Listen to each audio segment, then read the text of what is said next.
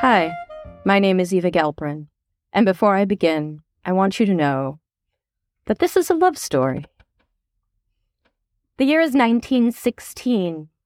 We're in front of the Newberry Library in Chicago, where 24-year-old Elizabeth Smith is being swooped up by a limousine belonging to a man who has just asked her, "Will you come to Riverbank and spend the night with me?" Elizabeth is 5'3", youthful and slight. The man is broad, middle-aged, and looms over her. This eccentric, rich, and, let's face it, kind of gross man is a textile millionaire called Colonel George Fabian. He's not actually a colonel. Colonel was an honorary title bestowed by the governor out of gratitude after Fabian allowed the Illinois National Guard to use his estate as a training ground. Riverbank was a 500-acre or 600-acre or 350-acre, depending on the source, estate owned by Fabian, just a couple hours train ride from Chicago. Riverbank was described as a Garden of Eden on the Fox River, and also as a research facility in the style of Thomas Edison's Menlo Park. It was a bit of a science fair, and also a bit of a circus. There was a monkey enclosure, and a hive of bees in the main house. There was a pair of grizzly bears named Tom and Jerry. It featured an acoustics lab, hosting experiments meant to make cities livable by eliminating the racket made by machines. About 150 people worked at Riverbank in its heyday. The pay was terrible, but the food, grown on the farm, was free, and so was lodging as long as employees lived on site. Fabian had also enrolled a bunch of young girls from a local boarding school for experiments meant to improve their posture. They are learning to stand erect, and not like anthropoid apes, just learning to walk, he bragged to a local paper. "I'm trying to improve the human race," he told them, because it was 1916, and coming right out and saying you're a eugenicist was normal and cool. Once she got to Riverbank, Elizabeth's job was to assist another Elizabeth, Wells Gallup, in her efforts to prove that Sir Francis Bacon had authored Shakespeare's plays and sonnets, using a cipher that was supposed to have been contained within subtle differences between the fonts in which they were printed in Shakespeare's first folio, which, as luck would have it, was kept at the Newberry Library, where our opening scene takes place. Wells Gallup had already found the messages, of course, but some academics doubted her methods, so Elizabeth's job was to reproduce her methods and assist in further research. Adding to the kookiness, Wells Gallup also believed that Bacon wrote plays attributed to Kit Marlowe, Ben Jonson, and others, in which he had hidden an entire alternate history of the Elizabethan age, including the claim that Bacon himself was the illegitimate son of Queen Elizabeth and the Earl of Leicester. Like all the best kookiness, Wells Gallup's theories had formed around a kernel of truth. Sir Francis Bacon did invent a cipher, referred to as a bilateral cipher, because it's based on two letters, often A and B, and replacing the letters of the alphabet like so. A is A. B is B. A is C. Now, bear with me here, because we're going to be talking about ciphers a lot, and ciphers are an inherently visual medium, so it gets tricky. In short, Elizabeth's job was to stare at blown-up photos of pages of Shakespeare's first folio and determine which letter form was of the A type or the B type. Once she had assigned a cluster of 5 letters, A and B types, that cluster becomes a letter in Sir Francis Bacon's secret message. This is an exceptionally tricky task because for some reason only Wells Gallup seemed to really know which letters are A form and which letters are B form, and Elizabeth's work required a lot of correction to get the right results. While working at Riverbank, Elizabeth Smith met William Friedman, a Russian-born Jewish immigrant, originally named Wolf, who started off employed as the head of the Department of Genetics, where he worked with seeds and plants, trying to infuse them with desirable properties. Friedman was in many ways the opposite of Fabian. He was young, one of the few employees at Riverbank Elizabeth's own age, and slight and meticulously dressed. William was not given over to saying things he didn't mean. Biographer Jason Fagoni characterizes his presence as refreshing after spending the day in the blast zone of Fabian's hype cannon. Friedman started out helping with the Shakespeare project, first by helping to enlarge photographs of letter forms, and then assisting with the ciphers. Elizabeth started to share her doubts about Wells Gallup's findings with William. She was beginning to believe that there were no hidden codes in the works of William Shakespeare, and Friedman agreed. It became clear that they needed to find a way to remove themselves from this crazy project. But how? Enter World War I, or specifically, the United States entered World War I with almost no cryptological capabilities. In previous wars, codebreakers and codebreaking had mattered less. But now, messages went out over the radio, and those messages were all encrypted. If you wanted troop movements, diplomatic negotiations, or reports of spies, sure, you could just pull the information out of the air, but then you had to decipher it. When the U.S. joined World War I, the War Department had a military intelligence division that was made up of 17 officers.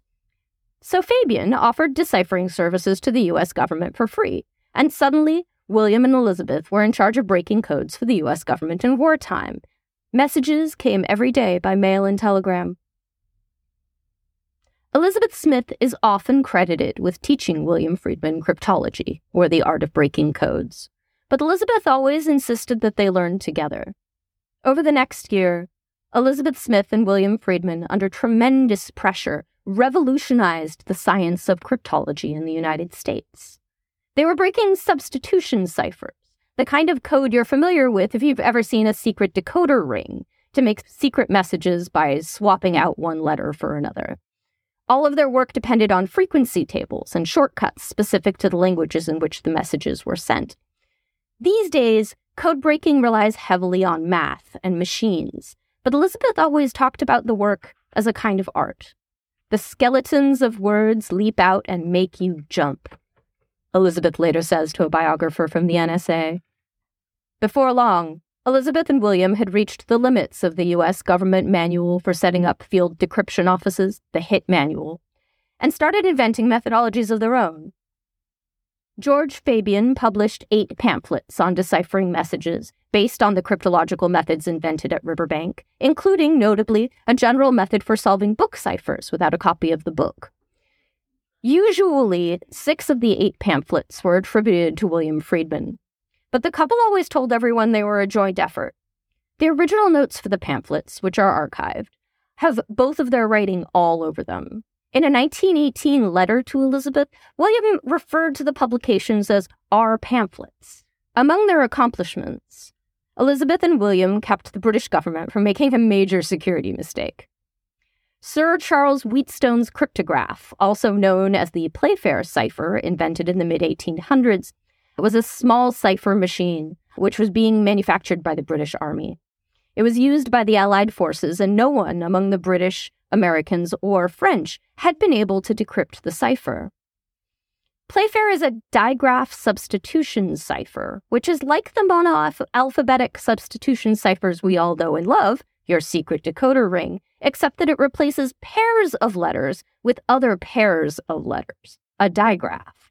So the Playfair cipher had 625 possible digraphs, as opposed to the typical 25 possible monographs you have in a monoalphabetical substitution cipher. This is going to be harder to break. A digraph substitution cipher is generally based on a keyword, a sort of initial setting that determines how the plain alphabet will line up with the cipher alphabet. The keyword was regularly changed and required an adjustment corresponding on the machine to interpret the message. To make sure that the code was truly undecipherable, 5 telegram messages were sent to William and Elizabeth. In approximately 3 hours, the Riverbank codebreakers had decoded all 5 messages, the first of which read, "This cipher is absolutely indecipherable." The Army had used exceptionally weak keys, cipher and machine, which gave the codebreakers the toehold they needed to decrypt the messages. The 11,000 Playfair devices that had all been built and were ready to go were never used. Oh, and one more thing happened while these two were breaking codes at Riverbank. They fell in love. In May of 1917, Elizabeth Smith and William Friedman snuck away from Riverbank for the day and got married in Chicago. The wedding was Jewish. Elizabeth's family was Quaker, but she never had a whole lot of concern for what they thought about her choices. William's mother cried and cried because her son had married a shiksa. Elizabeth moved from the cottage where she was staying to the windmill on the property where William lived, and together they began plotting what to do next. In late 1917, the U.S. government created the Army Cipher Bureau to do its code breaking, and the flow of intercepts stopped arriving at Riverbank. Sensing that he was losing his influence in the government, Fabian became increasingly pushy and controlling. William wrote to the Army about a commission. Elizabeth wrote to the Navy. For months, they heard no answer. Fabian's papers, collected many years later, indicate that he had intercepted the mail and wrote back himself, answering that the Friedmans were not available. Instead of allowing the lovebirds to run off to join the war effort, Fabian arranged for William and Elizabeth to teach cryptography to Army officers, where he could keep them under his watchful eye.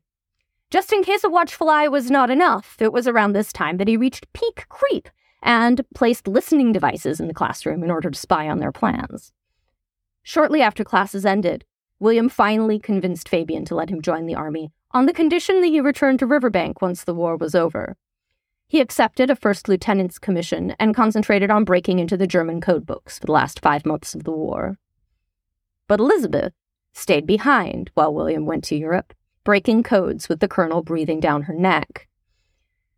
The couple wrote back and forth, often discussing what to do about Fabian and Riverbank. We know about this because most of the letters survive and are archived, but there are suspicious gaps.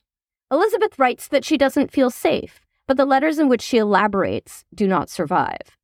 William's letters imply that Fabian made inappropriate advances to Elizabeth while William was stationed in France, but there are no details, only that whatever Fabian did made William uncharacteristically and violently angry.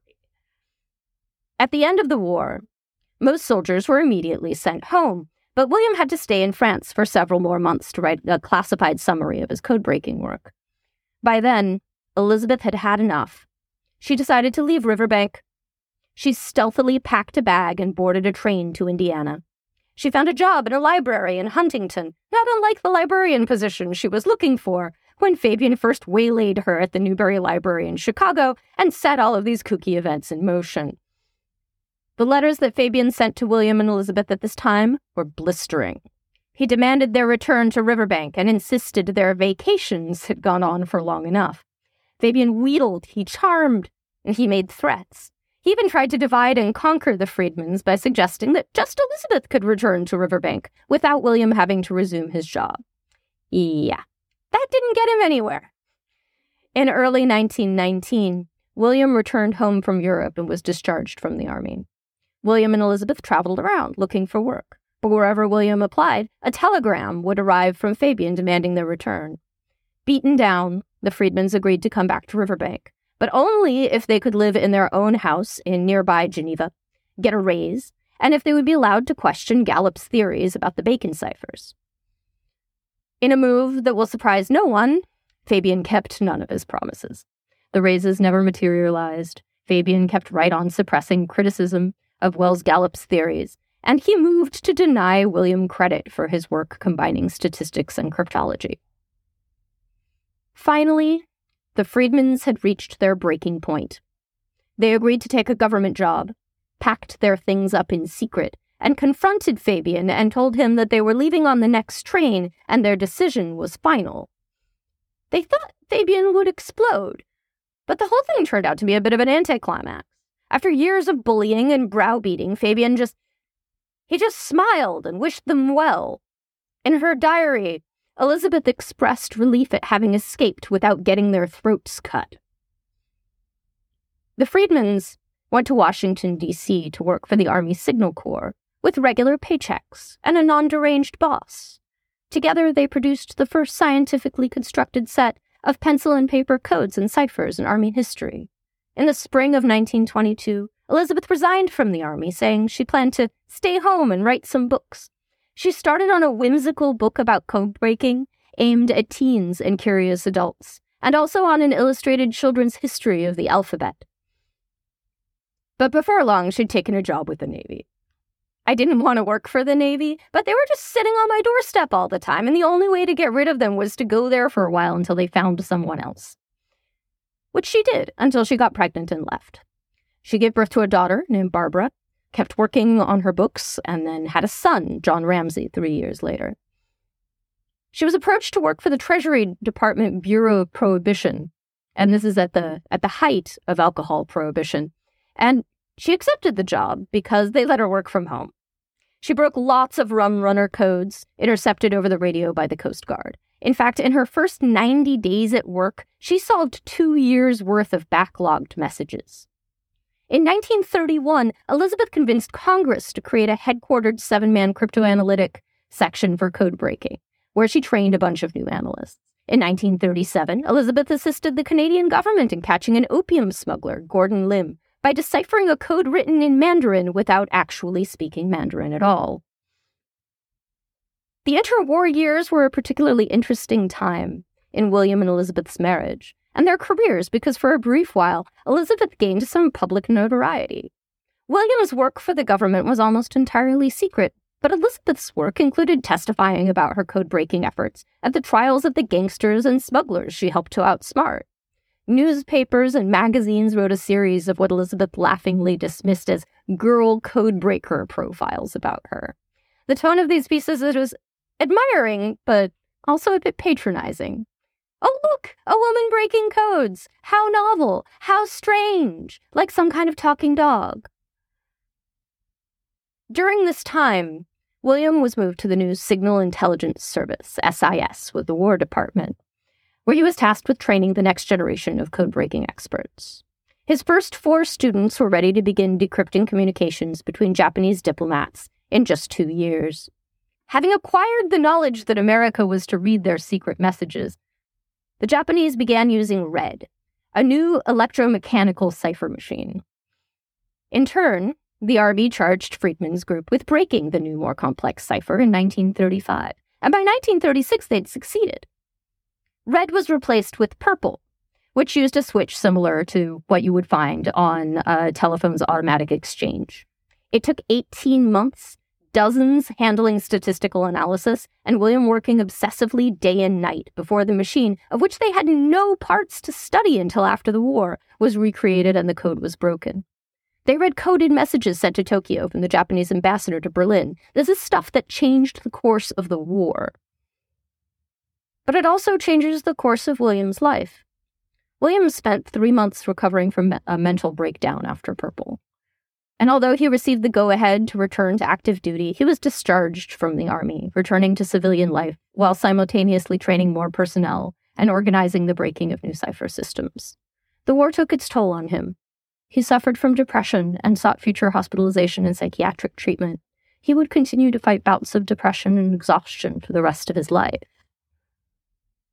In the meantime, Elizabeth had her own part to play in the secret war, beginning with Velvely Dickinson. Following high school and some college, Velvely married the head of a brokerage firm that had Japanese-American clients. The Dickinsons' interests in Japan grew so much that they joined the Japanese-American Society, where they began to rub shoulders with members of the Japanese consulate.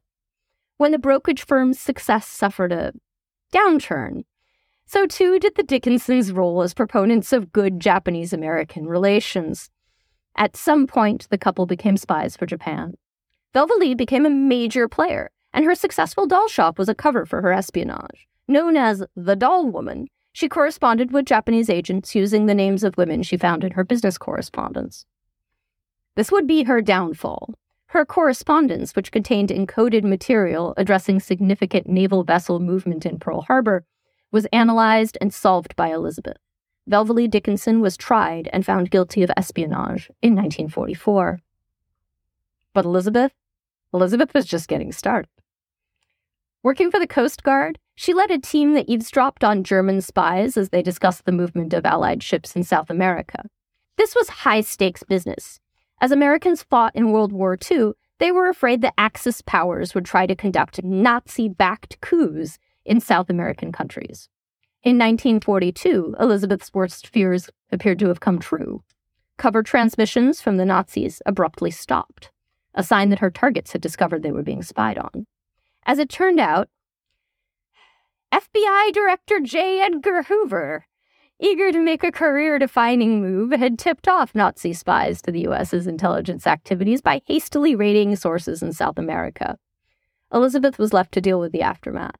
Even after Hoover's gambit set her efforts back by months, Friedman's response was to do what she'd always done. She just redoubled her efforts and got back to work. Elizabeth and her team were an analog bunch. They used pen and paper to break 3 separate Enigma machine codes, a feat that was being duplicated in Britain by cryptologists in Bletchley Park using some of the very first code-breaking computers. If Ginger Rogers did everything Fred Astaire did, only backwards and in high heels, Elizabeth Friedman did everything Alan Turing did, only with a pen and a scratch pad instead of a bank of computers the size of a room. By December 1942, her team had cracked every one of the Nazis' new codes.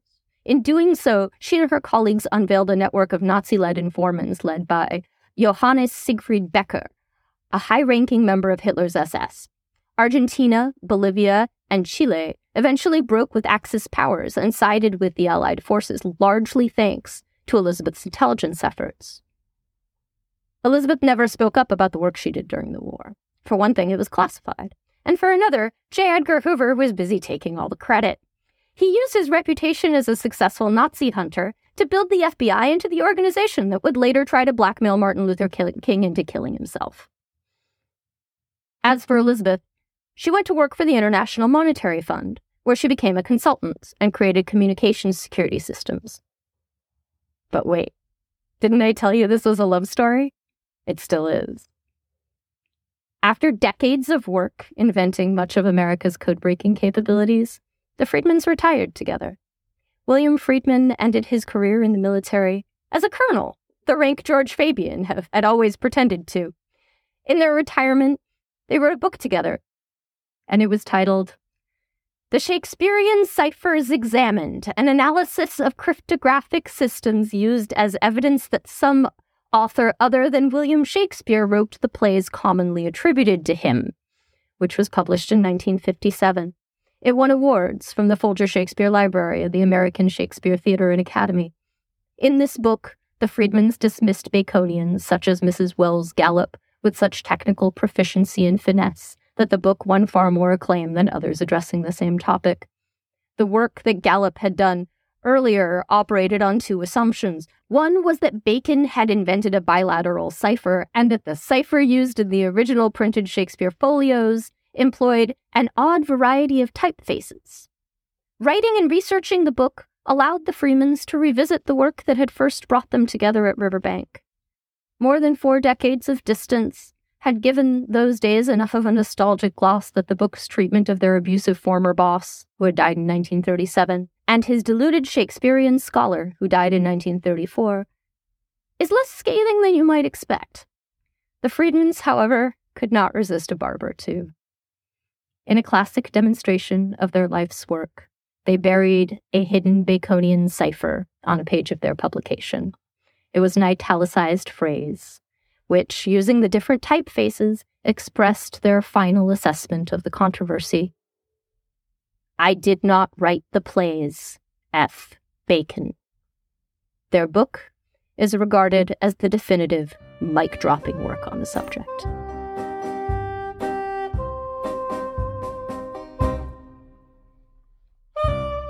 Thank you for listening to the Oddssalon podcast. Be sure to subscribe for more episodes and recommend our podcast to your curious-minded friends and family.